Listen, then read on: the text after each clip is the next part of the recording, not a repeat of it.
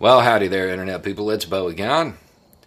So, we've had some developments in the campaign to change or alter or repeal the filibuster. Some major Democratic Party heavy hitters have come out in favor of changes. Not many going all the way to repeal as of yet, but they're saying it's still on the table.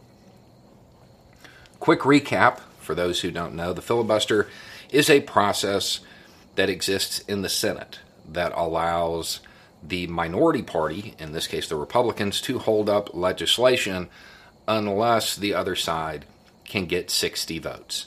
Short version, that's what it boils down to. It's a Senate rule. It's not part of the Constitution. It's something that exists theoretically to encourage healthy debate. That's why it's there.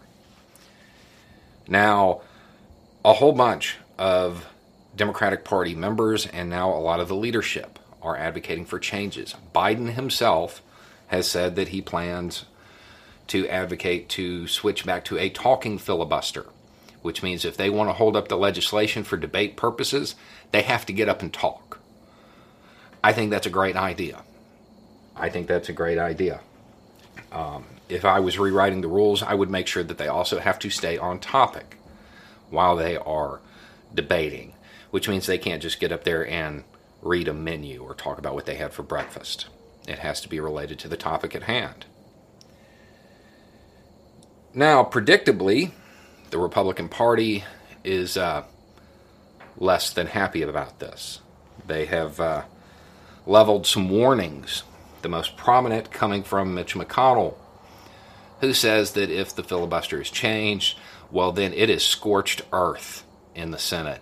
And the next time that the Republicans retake the Senate, well, they will push through a bunch of proposals.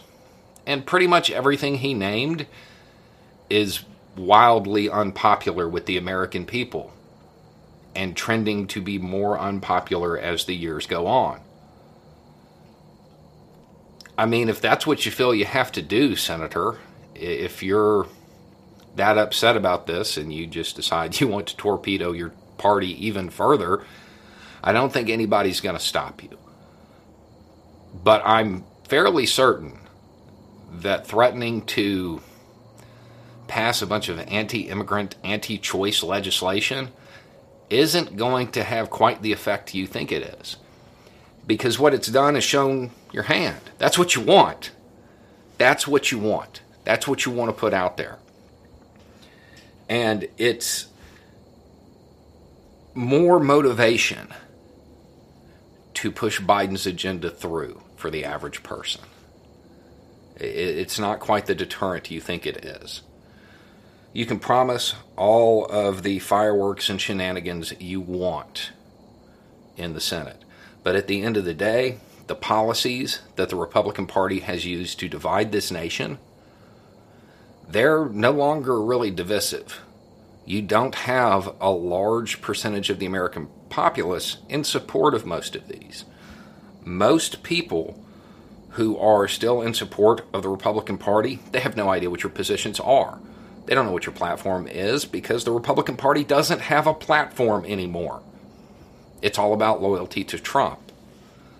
If you come out and openly state all of these wild positions and try to push them through, I mean, I would suggest that it might inform people about what the Republican Party really is, where they have gone, and how they aren't really representing the average American anymore.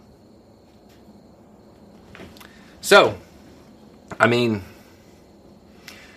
it's an interesting turn of events, and I think it might, we might see movement on this in the next week or two, unless Republicans come to the table on large pieces of Biden's agenda. Anyway, it's just a thought. Y'all have a good day. Stay safe tonight.